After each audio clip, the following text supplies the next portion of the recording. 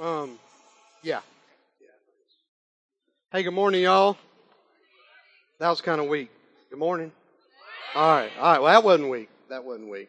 Um, anyway, my name is Ed Griffinhagen. I'm one of the pastors on staff here at my church, and I want to welcome our first-time guests for sure, and also want to welcome the folks watching online. Before we get started this morning, let me pray real quick. Lord, we love you today. We thank you for your grace. Lord, we thank you for your mercy. Lord, we ask you to be here this morning as we have a conversation. Lord, I know there are people here that just need to hear your words. And so really my prayer, Lord, is just get me out of the way and say what you need to say to who you need to say it.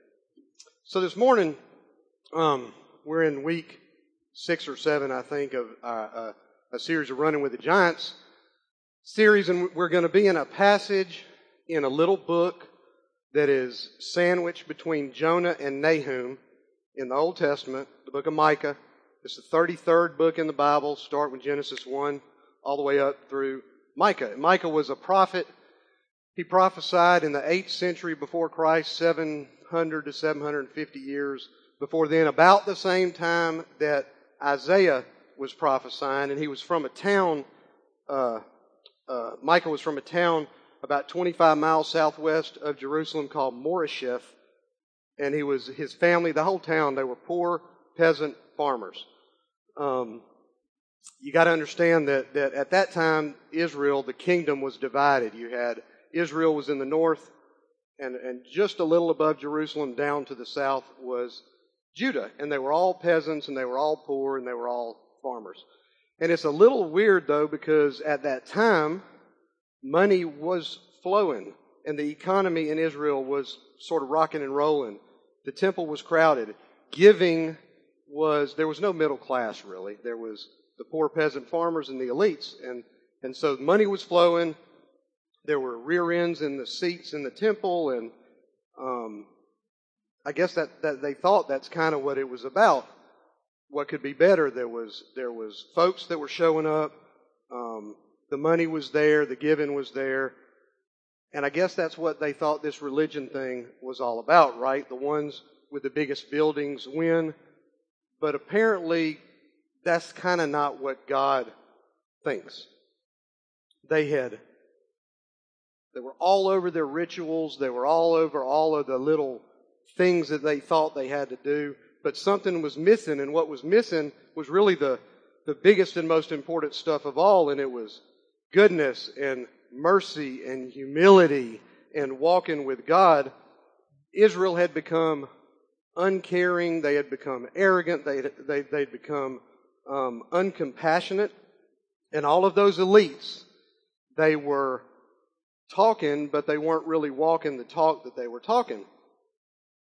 But sure, offerings were being made, and people were showing up, and they were going through all of those motions. But on the same side, they were in their business dealings. They were aggressive and they were oppressive in all of the business goings on. There were exploited policies that they were enacting that got the rich really richer, and they were kind of oppressing the most vulnerable people in society. And then in Micah, in chapter 2, in verse 2 actually, in chapter 2, he says, "The temple folks covet fields and seize them, and houses and take them." And Micah exposes the judges and the prophets and the priests and all of the rulers really for just what they were, and that was violent. They were greedy. They were there was tons of false prophets. They were cruel. And then in Micah chapter 5, he calls for Judah to get ready. Judah, the southern kind of part of the kingdom, he calls them to get ready to be attacked, which ultimately happens about 130 years later. They get deported off. So this morning we're going to be in Micah chapter 6. Particularly we're going to be in verse 8 of chapter 6. But I want to read you the first 7 verses. I want us to look at the first 7 verses, and we're going to look at this in the Message a translation. It's really not a translation, it's a paraphrase, but it's a little easier for us to get our arms around leading up to verse 8. And I want you to understand that these first well, really the whole chapter is an indictment by the Lord on Israel. It's almost like it's a courtroom setting. Matter of fact, it's almost like God is suing Israel. God's the plaintiff and Israel is the defendant. So keep that kind of in your mind as we run through these first 7 verses. It says, listen now, listen to God. Take your stand in court. If you have a complaint, tell the mountains. Make your case to the hills. And now, mountains, hear God's case. Listen, jury earth, for I'm bringing charges against my people. I'm building a case against Israel. Dear people, and this is God talking now. Dear people, how have I done you wrong? Have I burdened you? Have I worn you out? Answer me. I delivered you from a bad life in Egypt. I paid a good price to get you out of slavery. I sent Moses to lead you and Aaron and Miriam to boot. And so to prove His faithfulness, God reminded Israel. God is in the reminding business. He reminded Israel of all the crazy things that He had done for them in the book of Exodus. He rescued them out of 400 years of slavery, of a horrible life, of working in the fields, of making mortar and bricks and building all these cities for Pharaoh in Egypt. And then right in the midst of that, God sends Moses and Aaron to lead them out of Egypt. And miraculously, He opens up the Red Sea and they walk through and they're on their way to the Promised Land. And God gave them good leaders. He gave them, Moses and Aaron and Miriam. And then, so let's jump back into Micah. He says, remember. Again, he says, remember what Balak, king of Moab, tried to pull and how Balaam, son of Beor, turned the tables on him. So they're still on their way to the Promised Land out of Egypt. And this is in the book of Numbers, chapter 22 or 23. Balak, who was the king of Moab, called on Balaam to curse the Israelites. And whenever Balaam opened up his mouth to curse Israel, just a blessing came out. It happened 3 times, and he just realized that you cannot curse who God has blessed. So jump back into Micah. Remember, he says it again, remember all the stories about Shittim and Gilgal. Keep all God's salvation stories fresh and present.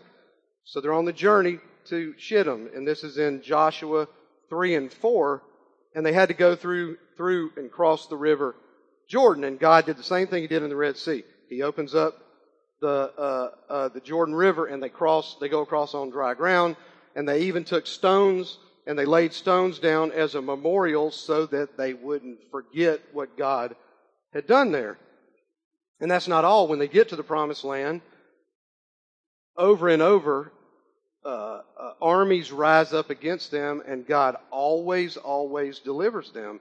And I'd say this, have you ever gotten off course? Have you ever gotten off track in your walk with God?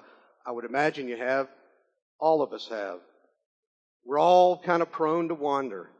We all get distracted. I've had times in my life, plenty of times in my life, where I've nearly forgotten, I've kind of wandered so far that I've nearly forgotten what it is that God wants me to do. And then He like reels me back in. He calls me back. He searches me out and He seeks me and He finds me. And it's like He says, dude, it's that remember thing. It's like He says, just remember where you were when you first gave your life to me. Just remember when I came alongside and I just nudged you just a little bit. Remember what it was like to walk with me. Remember the confidence it gave you. Remember the joy it gave you. Remember the peace. That's what God is saying in Micah chapter 6. That's what God is saying to Israel, and that is what He says to us every day. Let's jump back in. The next verses are Israel's response back to God. And you hear a little bit of an attitude in it. So know that and listen to what they say.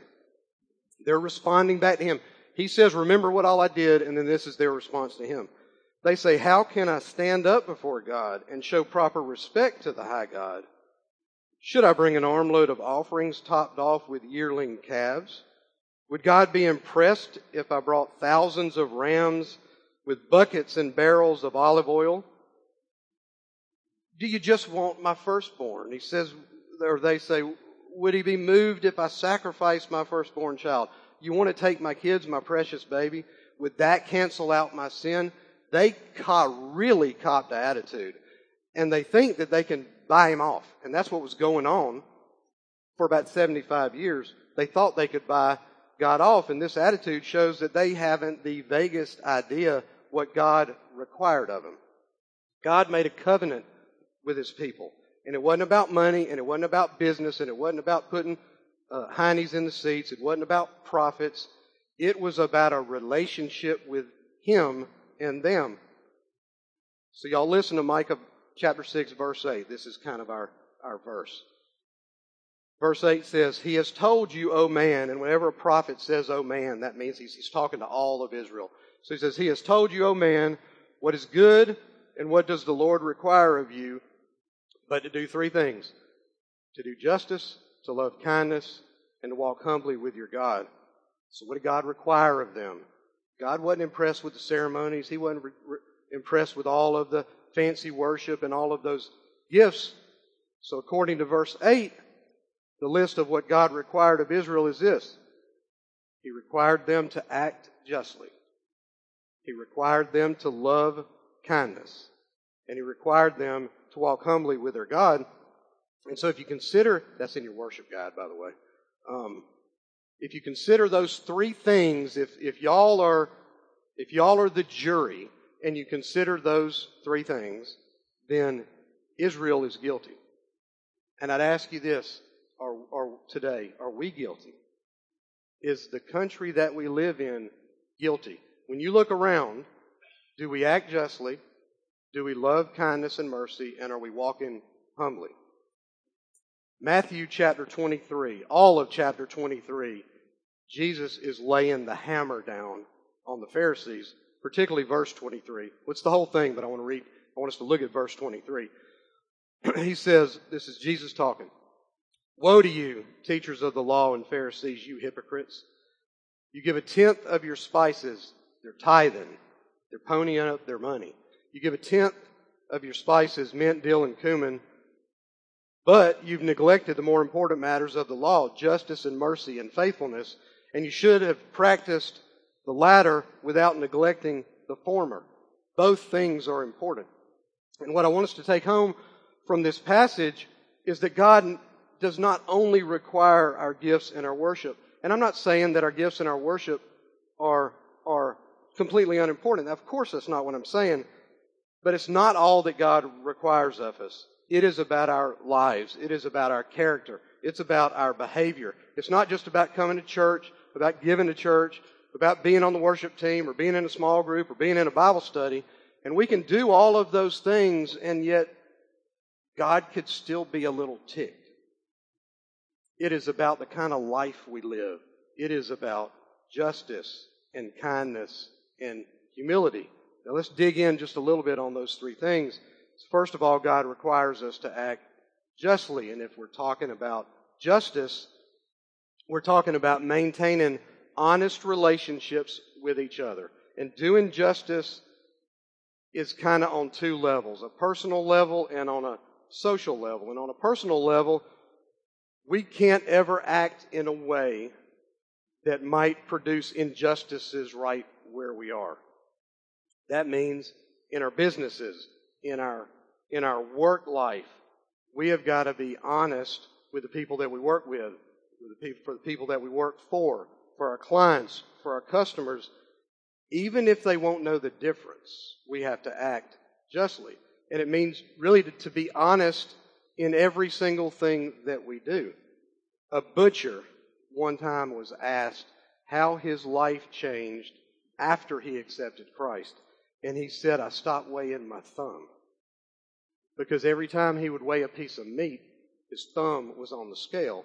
And every time he sold a piece of meat to a client, to a customer, he's overcharging them by an ounce. And he said today he makes up a little bit on every one of them for all the years that he was ripping people off. And that's what happened to Zacchaeus, the tax collector, when he met Jesus. Here's what he said. He said, Lord, here now I give half of my possessions to the poor. And if I've cheated anybody out of anything, I'll pay them back 4 times that amount. And do you know what Jesus said to him? He said, today salvation has come to this house. So on the personal level, on the social level, us, need to be in the front of the line on social causes of real injustices, not fake injustices, of real injustices in our community. It ain't the government's job.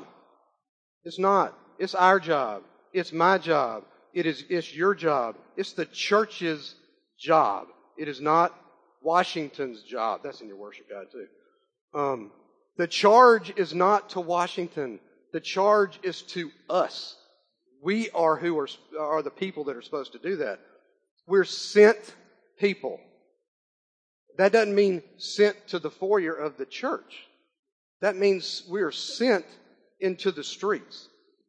So if we see injustices happening and we do nothing, then we're on the wrong side. If we're neutral in situations of injustices, then we've chosen the side of the oppressor.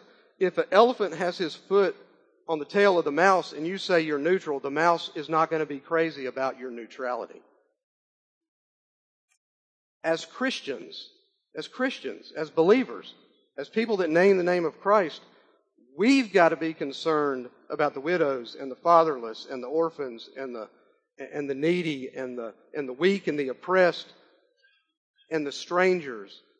So number one, we got to act justly. Number two, God requires us to love mercy. And that means that our hearts ought to be filled with compassion and kindness towards one another. The Hebrew word that Micah uses, that he translates as mercy, chesed is the word, and it's the idea of love and fidelity and covenant. In other words, the faithful love that we're talking about is covenantal love. It's the kind of love that says, I signed a piece of paper and I said I'm going to love you till the day I die. In our covenant with God, in my covenant with God, my commitment is a commitment to God, but it's also a commitment to you. And in your commitment to God, in your covenant with God, it's a commitment to Him, but it's also a commitment to me. It's a commitment to each other. That's why Paul y'all listen to these two verses. This is 2 Corinthians chapter 1, verses 3 and 4. Praise be to God the Father, God and the Father of our Lord Jesus Christ, the Father of compassion and the God of all comfort, who comforts us in all our troubles. He comforts me in all of my troubles. Why does He do that? There's a benevolent side of it because I need comfort and He's comforting me. But the other side is the rest of this passage, so that we can comfort those in any trouble with the comfort we ourselves have received from God. If I don't leverage what God has done for me for somebody else, what good is that? If I don't leverage my salvation for somebody else's forever, what good is that? If God puts His arm around me and comforts me, and I don't put my other arm around somebody else and comfort, what good is that? That's what that passage is about. And the scriptural concept, this is in your worship guide, the scriptural concept of loving mercy always involves helping those who are in need or in distress. It always involves helping somebody that is in distress. Some people are weaker than we are. Some people are poorer than we are. And we have got to help them whenever we can help them. We need to carry one another's burdens. That's what we're called to do. And you may be asking yourself, you're sitting there saying, well, how in the world? There's too many people that need help. How in the world you expect me to help all of them? Forget that. Just forget that. You help one person at a time. And you start with the person that is nearest to you. Nobody said you got to help the whole world. You help one person at a time. And another person helps. If the church is doing what they're supposed to do, what we're supposed to do, that is the way that it works. So you're called to act justly. You're called to love, kindness, and mercy. And the last requirement is to walk humbly with your God. 1 Peter 5:5 says this. He says, clothe yourselves. Wear this. Put on humility towards one another, because God opposes the proud and shows favor to the humble. And that word walk that's in Micah 6:8, walk with God, walk humbly with God. That word walk it's about a way of pursuing life. It's not about literally walking by foot with God, but it means in our day-to-day walk through life, that our day-to-day walk through life is with God. When we walk humbly with Him, it requires us really, first of all, to understand who we are before God. And we're a sinner. And we're a sinner that is desperately in need of the grace in God through Christ. We walk humbly with God when we come to Him in prayer. And my prayer life, personally, could be about 1,000 times better. And this is how it usually goes. It's something at least like this. Dear Lord, today I'm so far I'm doing okay. I hadn't gossiped, I hadn't cussed, I hadn't lost my temper, I hadn't been greedy, I hadn't been self-centered, I hadn't been selfish, I hadn't been nasty, but I'm fixing to roll over and get out of the bed, and I'm going to need your help for the rest of the day. So what, can y'all with me on that? I mean, so what is humility? And here's what humility is. Humility is having a modest, or this is in your worship guide, having a low view of your importance. It's having a low or a modest view of one's importance. To walk humbly with God is to live carefully and to acknowledge that I just don't have it all going on, that we just don't have it all perfect, but we're walking with Him. And it's that we don't have it all perfect before God, and we don't have it all perfect before other folks. So the rest of that passage in 1 Peter 5, clothe yourselves with humility towards one another, because God opposes the proud but shows favor to the humble. Humble yourselves, therefore, under God's mighty hand, that He may lift you up in due time. So let's see, how does this play out in the life of Christ? When God chose, and yes, God chose. God has a chooser. He chose to connect with humans. And when He did that, He did it as a servant, which was the most unlikely, craziest way to connect, because servants are usually invisible. Servants have no power. Servants wear a white uniform and they do the lowest of tasks. They seem not even to be there unless somebody needs them to do something. People look past them. They rarely acknowledge even that they exist, and they live, their status is kind of at the bottom of the barrel. So you think, why in the world would He choose to come as a servant? And I can only think of one reason why He would choose to come as a servant, and that is this. It is the very nature, worship God, it is the very nature of God to serve. It's His very nature. It's who He is. And if it wasn't, what hope would there be? Because we were hopelessly lost in our sin. We were hopelessly, helplessly unable to make ourselves acceptable to God through works or through the law. Through it, we can't do it ourselves. And Jesus served us. He served us by making an eternal relationship with the Father possible through His life, through a sacrificial death on a cross, and through the resurrection. And if God connected with me and you as a servant, then that's a model of the way that we need to connect with the people in the world. And of course, that is contrary to our self-centeredness, probably. Not probably. It is contrary to our selfish sort of nature. But you and I, we are never, ever more like Jesus than when we serve others. We're never more like Him than when we serve others. But I got to make a little bit of a distinction, because if we set out to be if we rip open our shirt and we have a big S on our chest and it says servant, and we've got all the bumper tags and we've got all this stuff that we want to be the servant, then that can become mechanical. It can become inauthentic, maybe. But if servanthood is seen as the deepest way that we identify with Christ, if it inhabits our being, if it permeates us, if it does that, then serving will be a natural, almost second.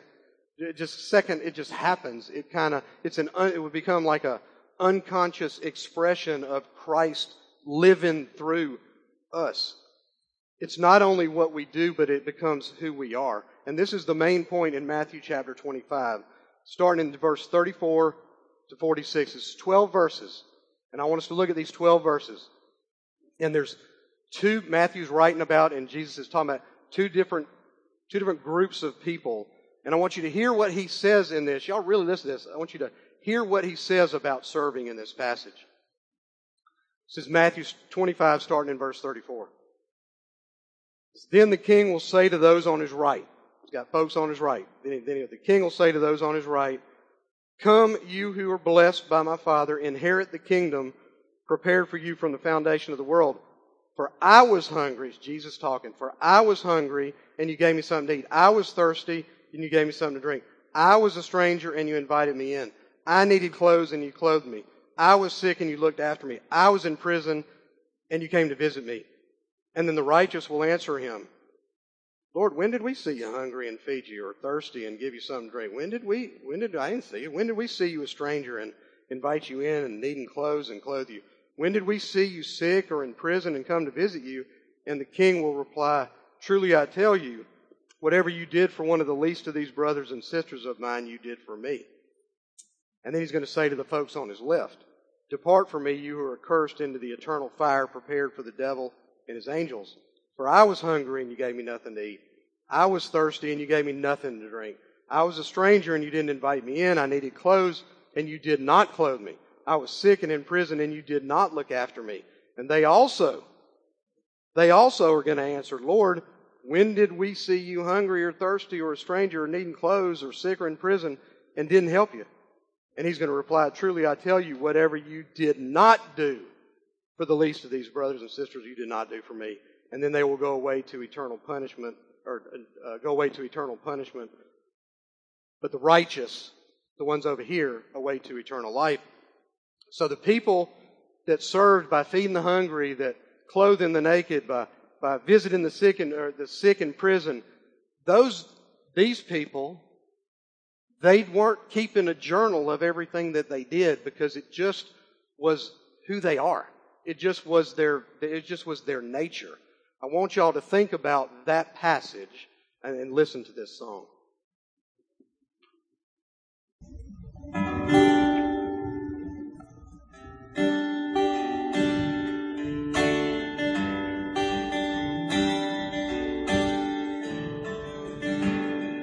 Nowhere to live, nowhere to fall. Used to have money, but it's wasted it all. His face is a photograph, buried in my mind, but I pretend not to see it for the 21st time. He sleeps under the stars, it's all he can afford. His blankets and overcoat he's had since the war. He stands on the corner of Palmer and Vine, but I pretend not to see him for the 21st time. He may be a drifter, he's grown old and gray, but what if it's Jesus and I walk away? I say I'm the body and drink of the wine, but I pretend not to see him for the 21st time. 29, but she feels 48. She can't raise 3 kids on minimum wage. She's crying in the back of a welfare line, but I pretend not to see her for the 21st time. She may be a stranger trying to get through the day, but what if it's Jesus and I walk away? I say I'm the body and drink of the wine, but I pretend not to see her for the 21st time.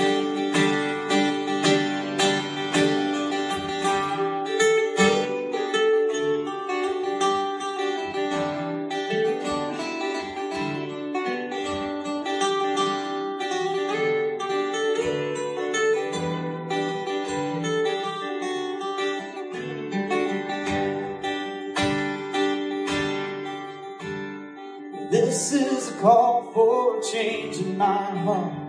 I realize that I've not been doing my part. When I needed a Savior, I found it in Him. He gave to me, now I'll give back to Him. Drifter, a stranger, father or son, I will look for Jesus in everyone, 'cause I am the body and drink of the wine. And I'm thankful it's more than the 21st time.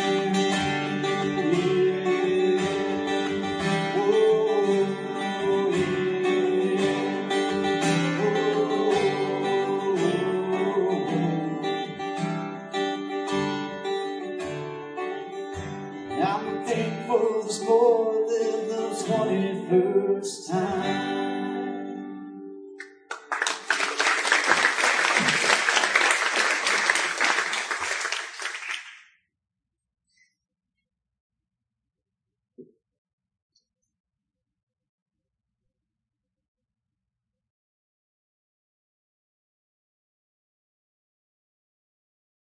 I had to turn this off because you wouldn't want to hear me sing. So, look, it's not about the robe. It's about the towel.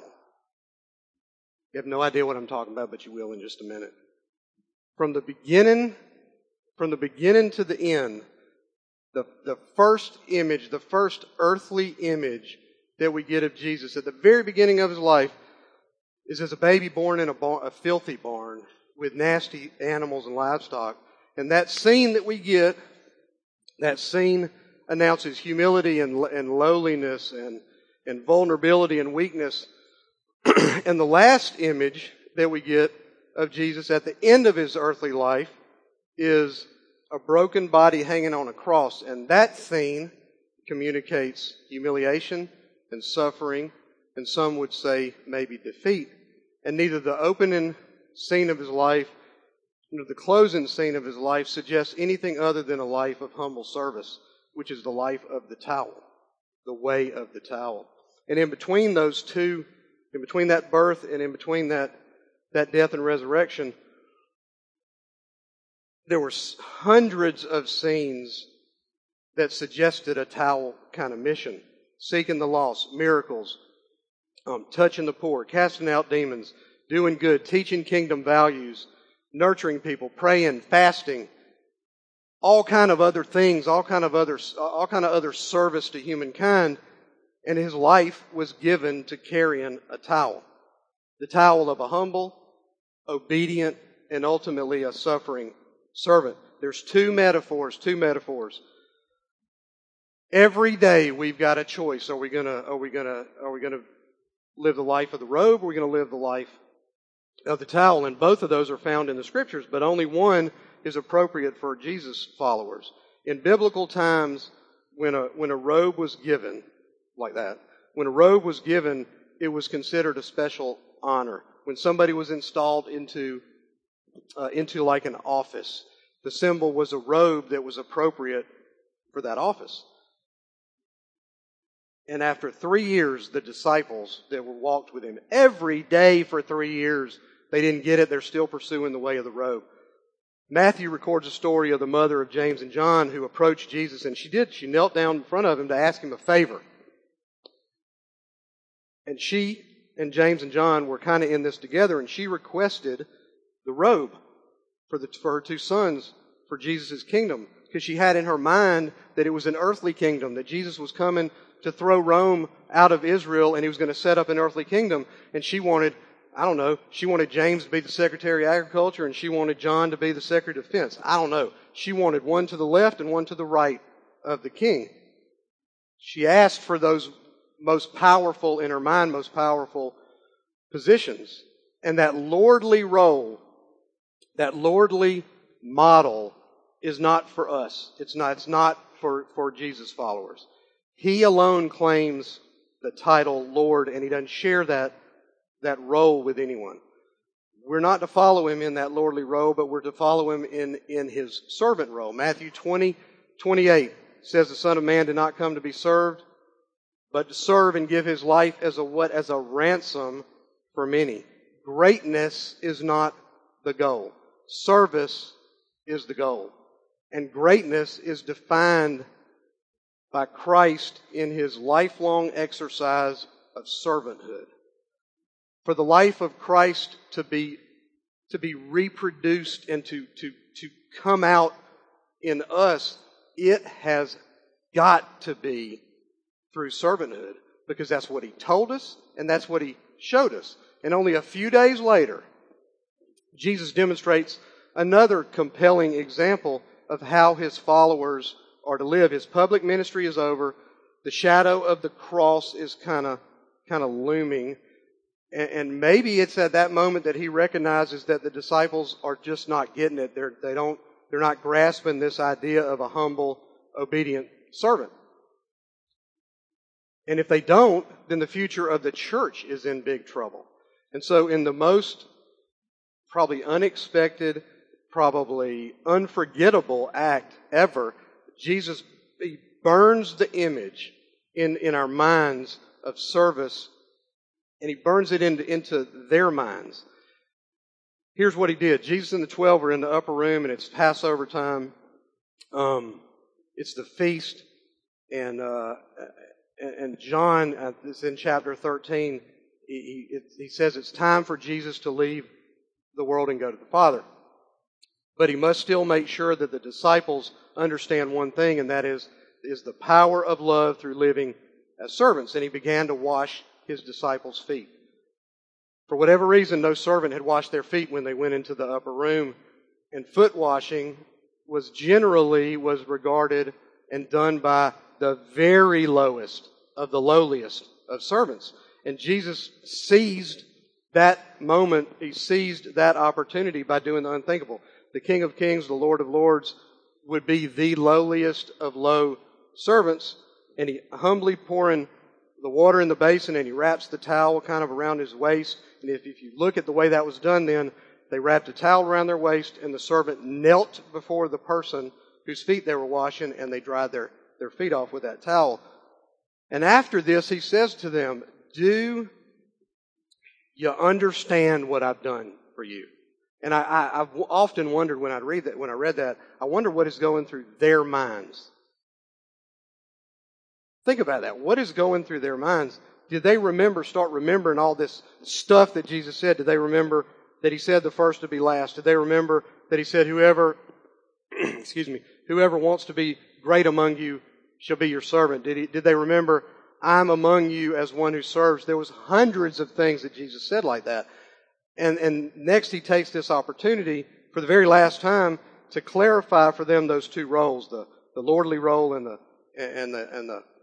wearing of the robe, what that robe represents. And he shares that with no one, because he alone is worthy to occupy that role. And then he explains to him again about the towel representing the humble, obedient, suffering servant, a role that he modeled throughout his entire life. And you notice in John 13, starting in verse 13 through 15, this is what Jesus said to them. It's how he distinguished those two roles. He said, "You call me teacher and Lord, and rightly so, for that is what I am." He said, "That is what I am." He didn't say that is what we are. He said, "That is what I am." And he continues and he highlights his self-chosen role of a servant. "Now that I, your Lord and teacher, have washed your feet." And so he separated those two roles. He designates the one and only role that the disciples have got to understand and the role that they've got to live. "You also should wash one another's feet. I have set an example that you should do as I have done for you." Here's the deal. The values of God's kingdom are different than the values of the world. The values of God's kingdom are different, radically different than the values of the world. They just are. In the world, how's greatness is judged by the power that you assume or the power that you have over other people. In the kingdom, greatness is judged by service to people. So I ask you, as we sit here today, what are you going to do? Are you going to live a life in the way of the robe, or are you going to live a life in the way of the towel? Every one of us has got to decide that. So I want to as we transition here, and I'm going to pray for us in a minute, but I just feel led to say a little something else. Remember why Jesus came to service. He came to service because we were hopelessly lost in our sin. We were helplessly unable to do anything for ourselves. Helplessly unable to make ourselves acceptable to God. I cannot do that for myself. There's nothing that we can do to save ourselves. So He served us by humbling Himself and coming as a servant and paying a ransom on the cross for us. And I know that there's people in here today that you want that to count for you. And I don't know who you are. You may be Catholic, you may be Buddhist, you may be Muslim, you may call yourself a Protestant, you may be Jewish, you may be an atheist, you may be a member of a church, you may not be a member of a church. I don't have a clue, but I know that God has spoken to somebody in this room, and you know that you need Christ and what He has to offer. There's three things that I want you to say. I want you to say, I want Him to forgive my sins. I want to know that I am going to heaven. I want to know that if I walk out that door and I get hammered by a bus, that I'm going to heaven. I want to know that. I want Him to change my life. I want hope where there's hopelessness, and I receive Him today as my Lord and Savior. And if you've done that today, if you've done that, there's a connection card in the back of the seat in front of you. Just jot that down. And you don't have to do that. But if you do it, then our church body can come together and pray for you. You don't have to do that. But if you want that, you should do that, because we want to pray for you. And then when we're done today, we're going to be standing out there, and I would love to talk to you. You don't have to come out there and talk to me, but I would love to talk to you because I would want to pray for you. And I know that there's people in here today that have done that. So let me pray real quick, and we're going to finish up with a song. Lord, we love you today. We thank you so much for modeling everything that you model for us. Lord, we thank you. We just need to be on our knees thanking you that you came as a servant and you died a sacrificial death on that cross, paid the ransom that I should have paid, and you did it for us when we were right smack in the middle of being unlovable. You loved us anyway. And that is just the perfect model. So, Lord, I thank you. I pray over our church and all of the people here. Lord, we all have needs, and I know that you can fulfill every single one of those. So, Lord, I lift them up to you in your Son's precious name. Amen. Thank you, Ed. Sorry about that. Thank you, Ed. Hey, guys, stand up with us. We're going to close with an offering. Take that home with you today. And right now, we're going to invite our host teams to come forward and give us an opportunity to serve with our stuff, giving God our best today so we can leverage our stuff, like Ed said a moment ago, for somebody else's forever. Let me pray for us, and then listen to this last song, worship this out with us. God, we love you. God, would you use our stuff, our resources, our lives, so that we can help someone else know you and have forever with you. We thank you for the ministry of what our church does through M2540, God, and how we're making a difference and a huge impact serving the lost, the least, and the lonely of this city. God, would you help us grasp and just let it soak in today that we're never closer to you than when we're loving on someone else. So God, grow us by our acts of service. But God, help us never get lost in our acts, but help us get lost in you who loved us first. So God, we give you this morning. In your name I pray. Amen.